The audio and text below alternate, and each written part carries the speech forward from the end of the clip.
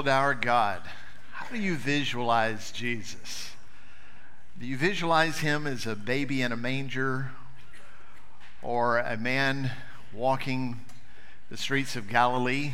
Or do you visualize him there on the cross? How do you visualize him? According to that song, we ought to visualize him high and lifted up. That's the way the scripture says it. Seated on his throne. Let us adore him in his majesty and his sovereignty and his rule and reign. Let us adore him as the King over all kings and the Lord over all lords, the one by which the cosmos is held together. We ought to adore him in that. So grateful to be able to stand and teach God's word today. So let's focus in on 1 Kings chapter 18 again. I had not planned on sticking in a story, but I can't get out of this one. So we're going to go a couple of more Sundays in this. Next week we have a very special service for you. And then the following week I'll pick up in chapter 19 of 1 Kings. But let's focus here. I want us by the end of our time together today to recognize that the people of God must learn to engage the will of God in prayer to his honor and glory. The people of God must engage in the will of God and do that through prayer so that he is honored and glorified. That's where our focus is today. And Elijah is going to help us to see and discover that. Remember, last week there was a drought in the land, and the drought was a denouncement, if you will, of the false gods there in the place of Israel. That drought had lasted for 3.5 years, and it served as a discipline by the hand of God on the people who thought that Baal was the God who could bring rain. God, through his prophet, stopped all the rain from falling. And for 42 months, not a drop of dew or rain fell to the ground.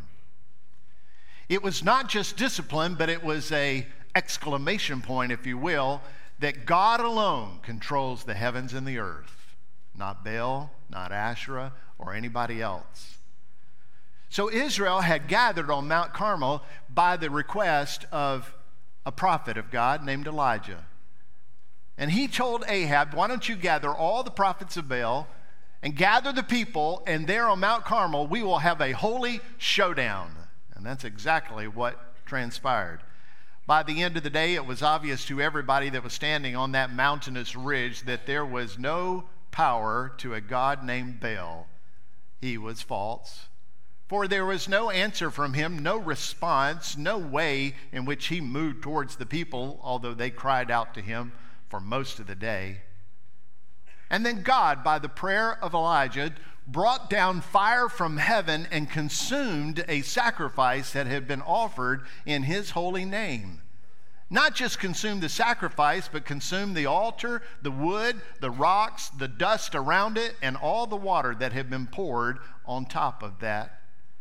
It was clear that God alone was God. The scripture says that they cried out, Jehovah God, he alone is Elohim. He alone is the supreme one. In other words, there is no one else. Everybody on that mountain came to that conclusion, including King Ahab. Now, let's pick up where that left off in chapter 18, in verse 41. And Elijah said to Ahab, go up, eat and drink, for there is a sound of the rushing of rain. So Ahab went up to eat and drink. And Elijah went up to the top of Mount Carmel. And he bowed himself down to the earth and put his face between his knees. And he said to his servant, go up now, look toward the sea. And he went up and looked and said, there's nothing.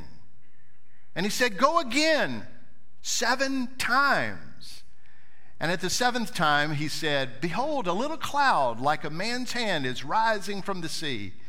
And he said, go up, say to Ahab, prepare your chariot and go down, lest the rain stop you. And a little while the heavens grew black with clouds and wind, and there was a great rain.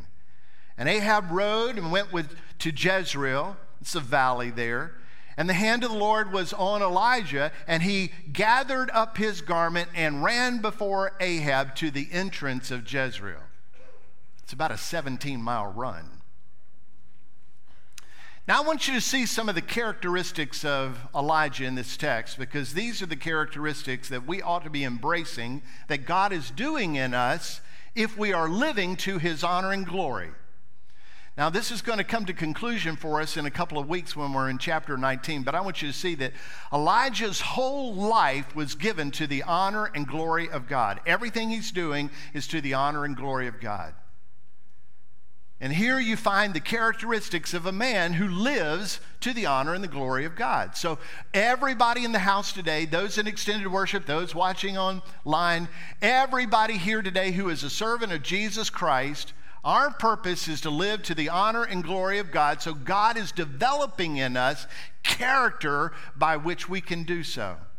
Here's 4 of them that are mentioned in this passage. First, Elijah demonstrated certainty. God was forming this man to be certain about his God. He tells Ahab, "Go up, eat and drink, for there is the sound of rushing rain."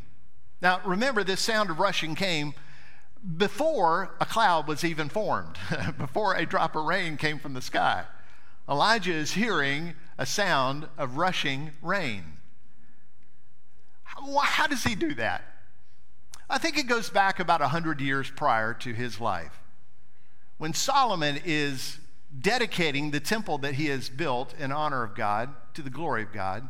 He's dedicating this temple to God, and he's bringing the people together in this grand ceremony and celebration, and the king has blessed the people, he's blessed the nation, and now he is offering a prayer of dedication, and that prayer goes on for a while, but it's back in chapter 8 of 1 Kings. You might want to circle back there sometime today and just read through that. It's pretty impressive, pretty powerful passage.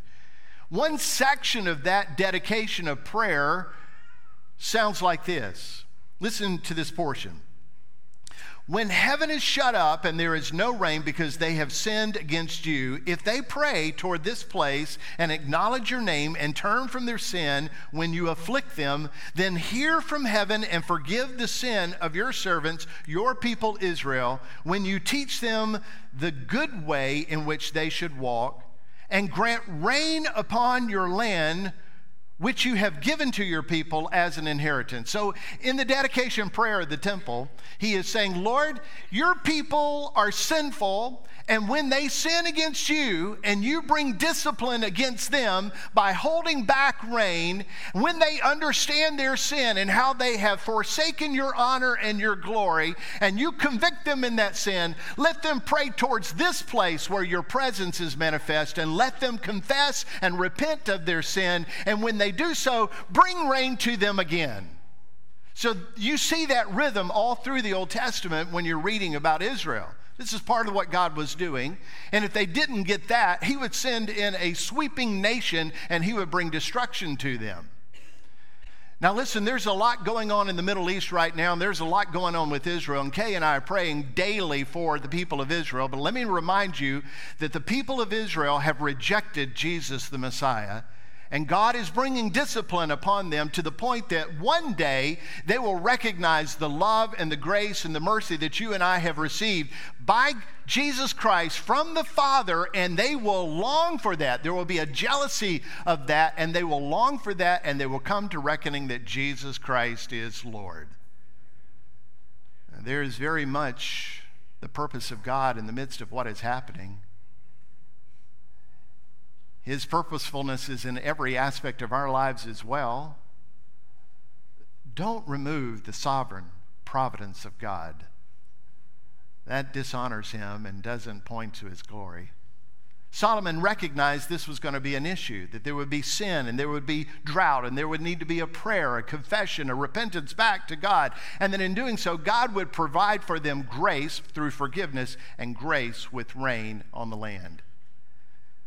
So following this prayer, Solomon worships the Lord among the people. He offers a huge sacrifice. What's huge? 22,000 oxen. That's pretty huge, isn't it? And he offers to the Lord 120,000 sheep, sacrifices it right there, and they have a grand feast among all the people as they are celebrating. And listen to God's conclusion of Solomon's prayer.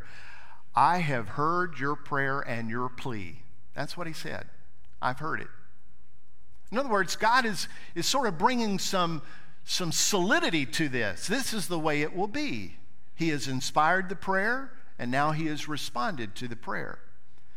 And I think it's in that Elijah stands with confidence when he says, the people have confessed that that Jehovah is Elohim, that the existing God is the supreme God. When they have made that confession and they have repented in that way, he is certain that God will bring rain, because that's what he said he would do.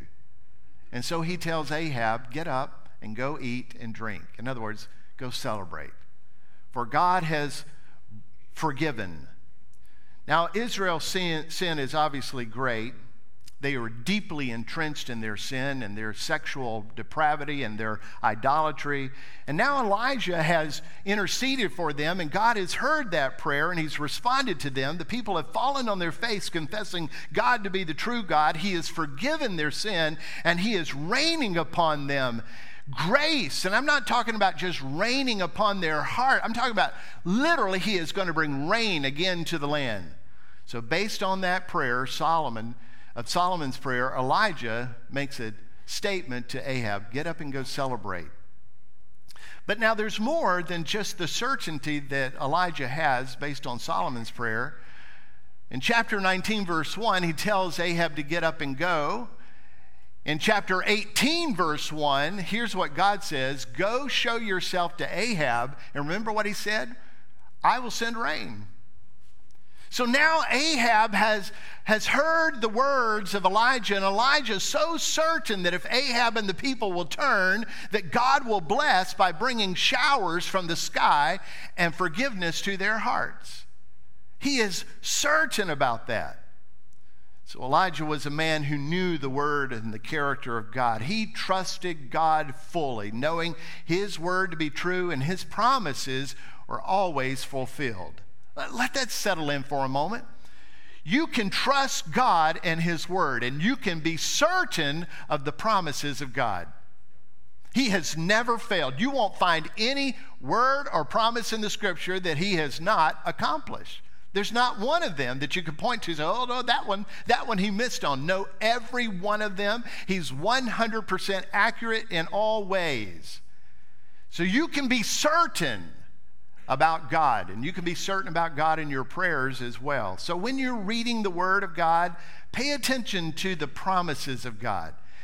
Kay and I practice marking them, circling them, starring them, bracketing them, anything that we can do just to elevate them on the page. We'll make notation about that. The promises of God we ought to be focusing in on, and listen to this, we ought to be prayerful about those promises. Now, it's the will of God. He's going to accomplish it, but God loves it when his people join him in his will by praying his word and promises.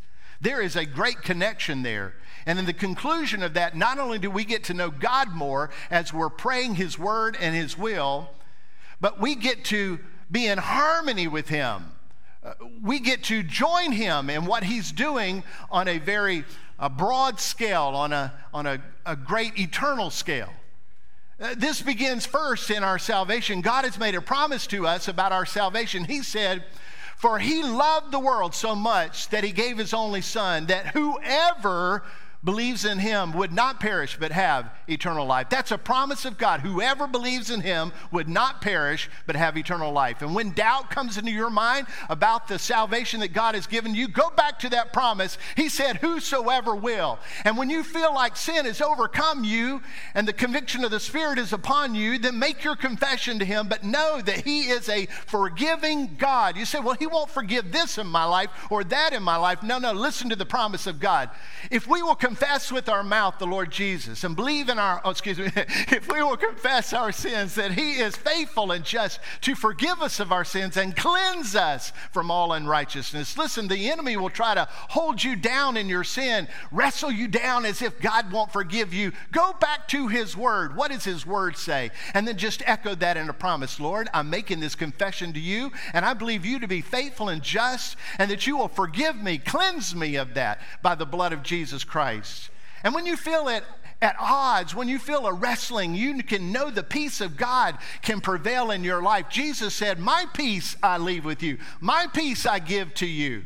Don't be sorrowful. I'm giving you this peace. Don't be troubled. I'm giving you this. Neither be afraid.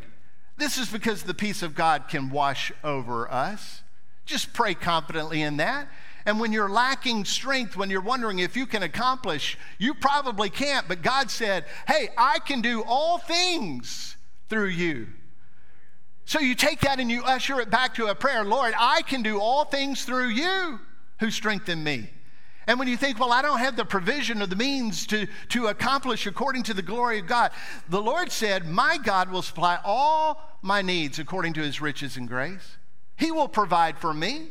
And when you're sad and discomforted and you're wondering in your grief if God is even paying attention, listen, blessed be the God and Father of our Lord Jesus Christ, the Father of mercies and the God of all comfort. Lord, can you even comfort me in this? Oh, you said you would comfort me in all ways, even in this. And when you wonder if his presence is with you, then just echo back his word. He says, I will never leave you. I'll never forsake you. And when you feel overwhelmed by the enemy's attack in your life, pointing out all the things in your life that causes you to be distant from God, as if God is not in love with you, God is not wanting you to worship him or be prayerful to him, be reminded that Romans chapter 1 verse 8 says, there is therefore no condemnation for those who are in Christ Jesus. Just echoing prayers back to him. And when you're wrangling, should I do this? Should I do that? What do I do about this, or what do I do about that? Remember that if you lack wisdom, you can ask God and he will give it to you liberally or generously, and he will do so without reproach. In other words, he's not going to come against you. He's going to come for you, to you, and give you in his grace the wisdom needed. And when you're just confused in life and you're hurt in life and you're wondering if this is even worth it, where is this thing going to end? Or I don't seem to be able to overcome. Be reminded of the eternal truths of God. Blessed be the God and Father of our Lord Jesus Christ. According to his great mercy, he has caused us to be born again to a living hope. Amen? A living hope in the resurrection of Jesus Christ from the dead. And he has given us an inheritance that is imperishable and undefiled and unfading. Why do I go through those 10 points? Because those are 10 great words of God, 10 great promises of God that you and I have to be certain about. Not because we are certain, but because we are certain about God. And when we're certain about God, it brings certainty to us. That's where Elijah was. He had certainty about him. Now listen, in his prayer there was great power. But I want you to hear this. Prayer is as powerful as the words and promises of God. In other words, you're not going to be able to just pray anything and expect that there's going to be power to that. That's a contradictory word that is often taught today in churches. That if you just claim it, you can have it. If you just proclaim it, he will do it. Your word has power. Speak it into the atmosphere and all that hogwash. Your prayer is as powerful as the word and the promises of God for which that prayer is based on. So join God in his word. Join God in his power of his promises and proclaim that. Trust him with certainty about that. The second characteristic that God was building in Elijah that ought to be built in us that we might live to the honor and the glory of God is Elijah revealed humility. He didn't just have this consistency about him, but he had humility about him. So Ahab headed off to eat as he was told by Elijah to do so. Ahab heads to eat and Elijah heads out to pray. bowing himself to the ground, tucking his face right there at his knees. There's probably no more humble position than that, where you're just face down to the ground. I'm just going to pause here for a minute as the Spirit's just prompts in my own thoughts with that truth. It's important that he find us in that position regularly.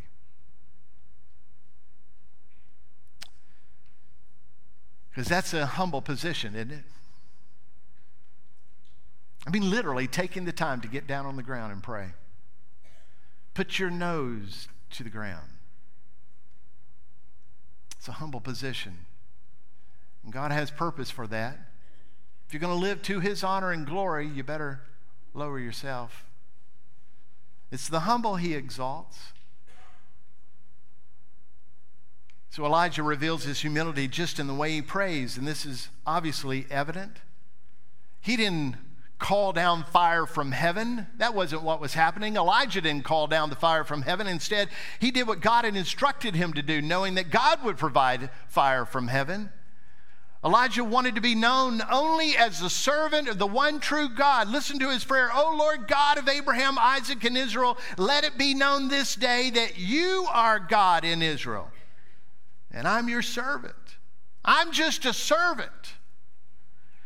And I have done all these things at your word. In other words, this isn't me. This isn't my power. This isn't my word. I've done the instruction of you. He didn't battle with the prophets of Baal to make a name for himself. He did it so that the people of Israel might know the name of God. And he prayed humbly, knowing that he could do nothing to produce rain. Only Elohim could provide the rain. So he's a humble man. The fact that he was a prayerful man reveals that he is a humble man. Listen to this. Prayerlessness reveals a spiritual pride and arrogance that will never be a life that brings glory and honor to God. Prayerlessness reveals a haughtiness. And so those of us who are engaged in prayer, we do so even in our posture, showing our humility to God. Listen, when you pray, if I said, hey, let's pray, everyone in this room would bow your head. It's a reminder we're bowing our head to the one who is exalted. It postures ourselves. Elijah was that kind of guy.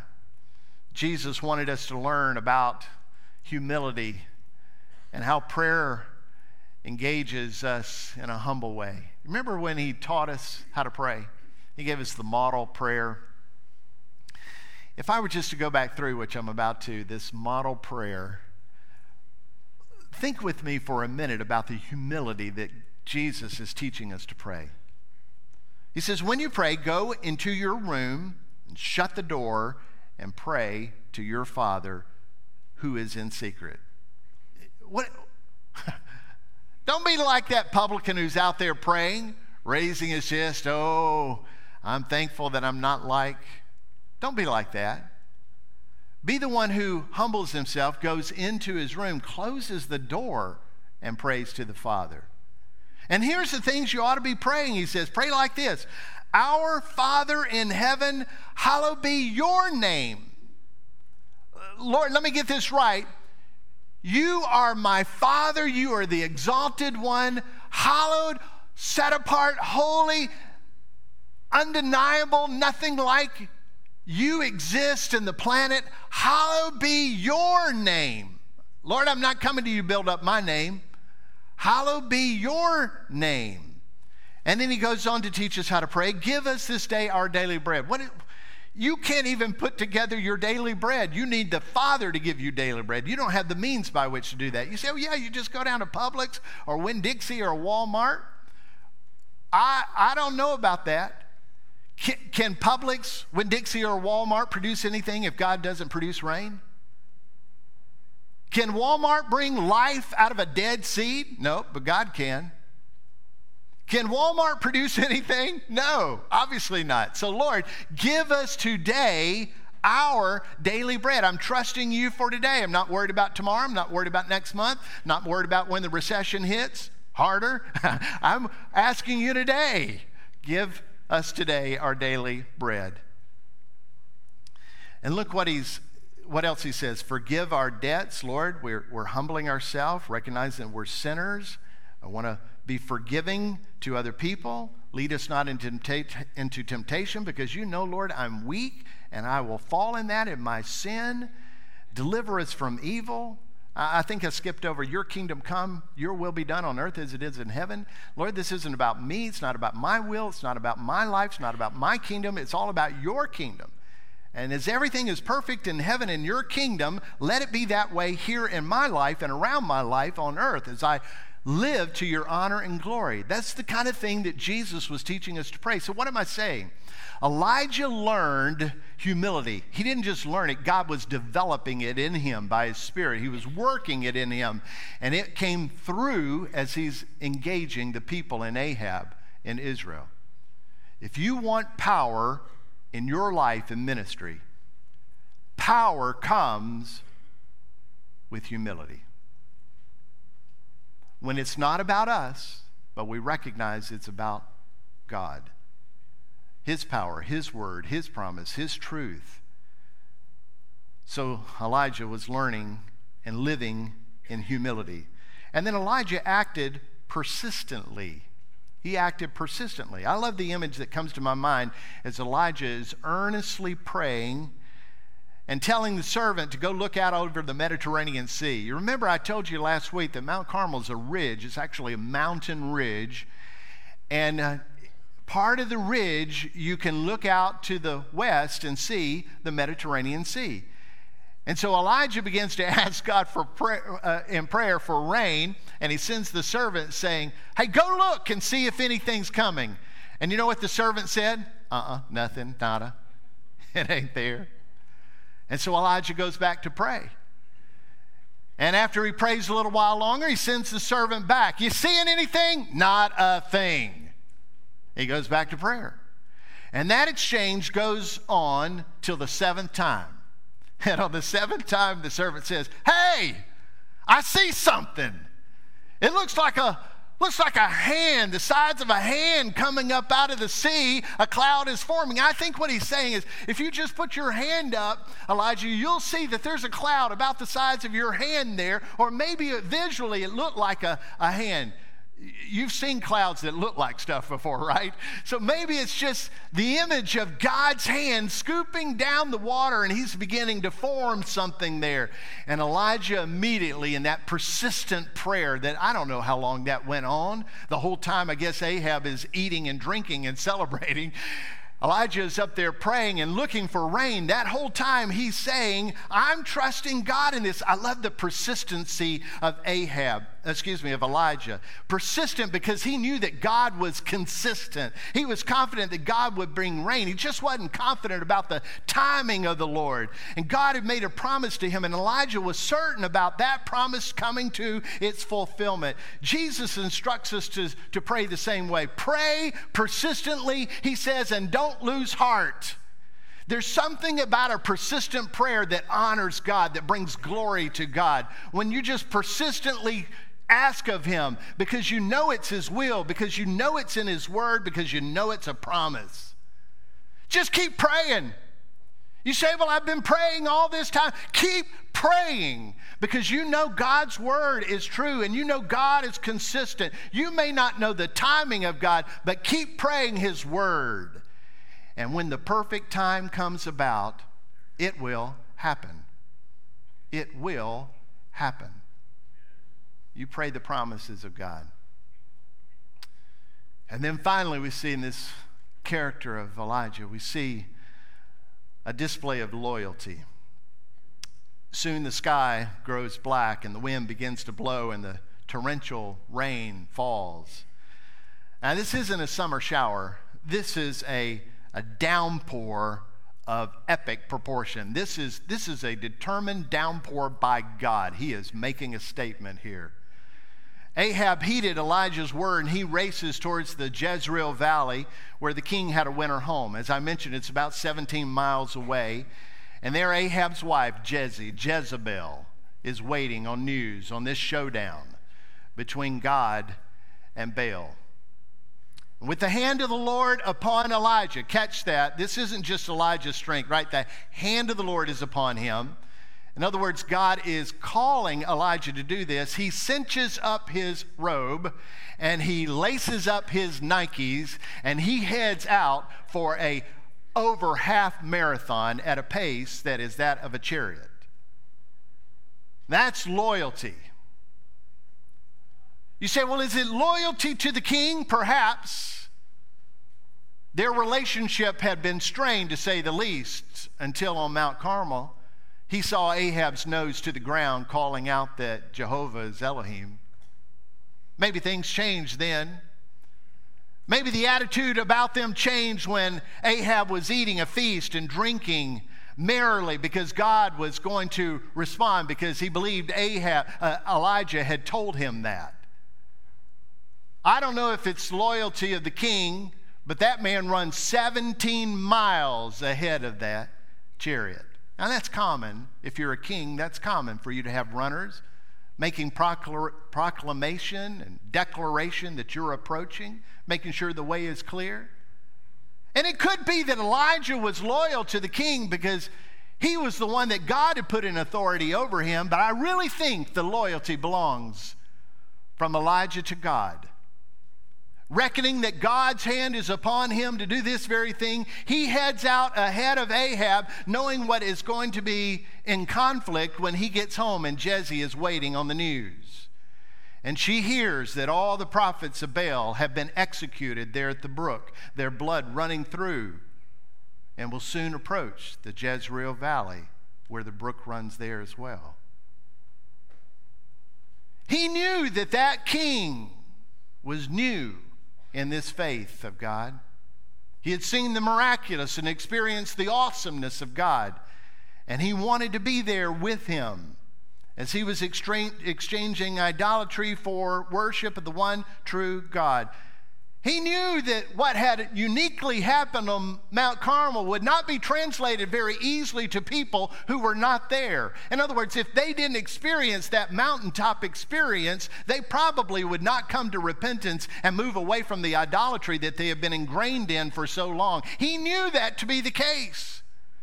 So Elijah was overjoyed that people had honored and glorified God to repentance, and that they had taken steps to rid themselves and their land of false prophets and false worship.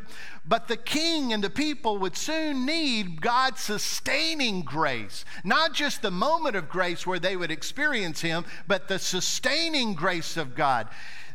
Elijah understood that what the king needed was long-term discipleship. He needed somebody to remind him of the Word of God, somebody to teach him the Word of God. So I think in loyalty to God, he is quite literally running ahead of Ahab to tell him, I am here to be with you the whole way. What a picture. In the same way, it's out of love and loyalty to the God of grace that we share the gospel message and disciple people to walk in the word and the way of Christ. It's not just about delivering the gospel message, but it's about running ahead of people who receive the gospel message that we might help them to walk in the disciples' path.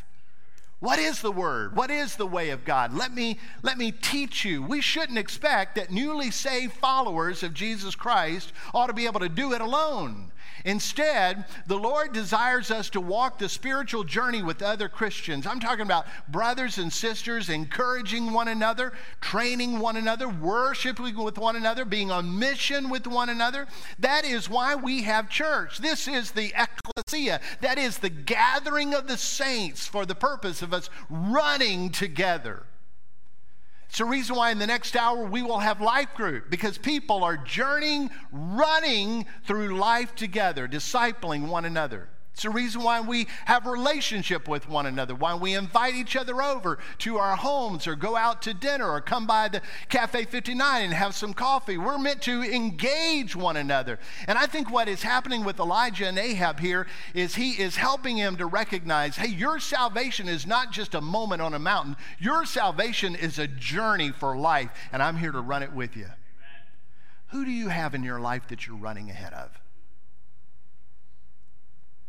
Who has God put in your life that you might run ahead of them?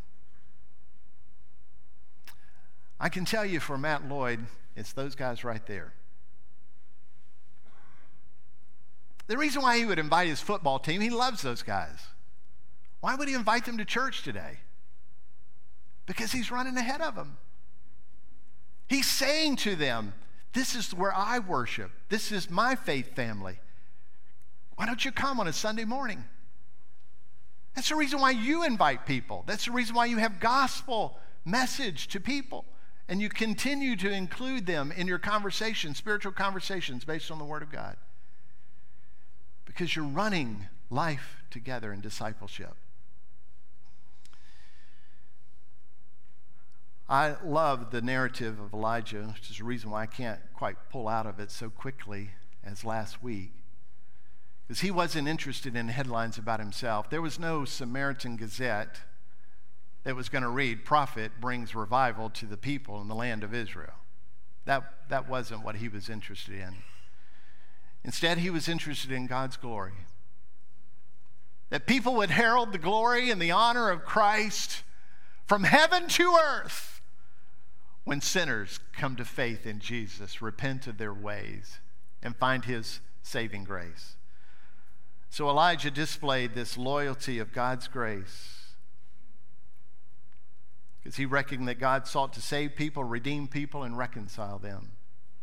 The Apostle James understood that connection as well, and we know that to be true because he uses Elijah as a reference point. In the context of salvation, James says the prayer of a righteous person is powerful. It's power at work. And then he gives this illustration. Elijah was a man with a nature like ours. In other words, you think, man, I wish I could be like Elijah. You are like Elijah. Elijah is like you. He's just a common man. Elijah was a man with a nature like ours, and he prayed fervently that it might not rain. And for 3 years and 6 months, it did not rain on the earth. And then he prayed again, and the heaven gave rain, and the earth bore its fruit. Wow, that's a lot of power. You say, how does a man have that kind of power? How does a woman have that kind of power in prayer? You pray the word of God. That's what he was doing. God told him, I'm going to withhold the rain. Go tell the king. I'm going to give rain. Go present yourself to the king. So he's just praying the word of God, and there's power in that. James goes on to say, my brothers, if anyone is among you wanders from the truth and someone brings him back, let him know that whoever brings back a sinner from his wandering will save his soul from death and will cover a multitude of sins. Could I put that in the vernacular of 1 Kings? What he's saying there, run the distance with them. When they're off course, run the distance with them. I'll show you in a couple of weeks in chapter 19 where it seems like Elijah is just coming off the tracks. Like it seems like he just wants to die, quite literally. But that is not what's happening because Jesse is after him. Instead, what he is doing is, oh Lord, your honor and your glory is now questioned by people, and that grips my soul all the way to my body. I want you and me to live in that kind of way. Engaging people, journeying with people. Some of you are praying for God to turn the hearts, the minds, and the lives of people who are in sin and judgment and death, and you know that. And so you're praying for them. May I encourage you, keep praying for your friends. Keep praying for your family. Keep praying for your classmates. Keep praying for your coworkers. Just keep praying and see if the power of God moves and stirs in their life. For like James is telling us, the righteous person's prayers are powerful. They're powerful because God is powerful, and he's the one that brings righteousness to us and indwells us righteously by his Holy Spirit.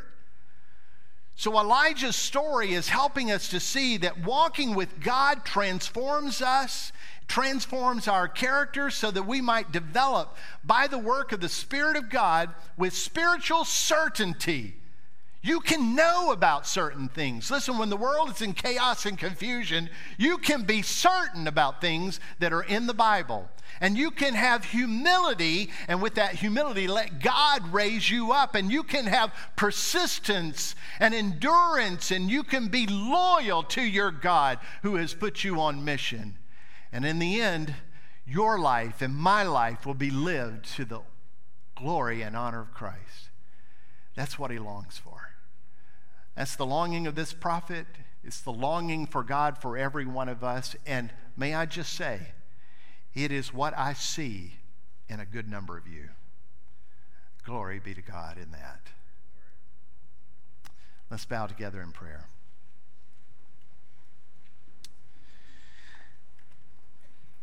Glory, glory, glory. Power, power, power. And holy, holy, holy belongs to you, our God.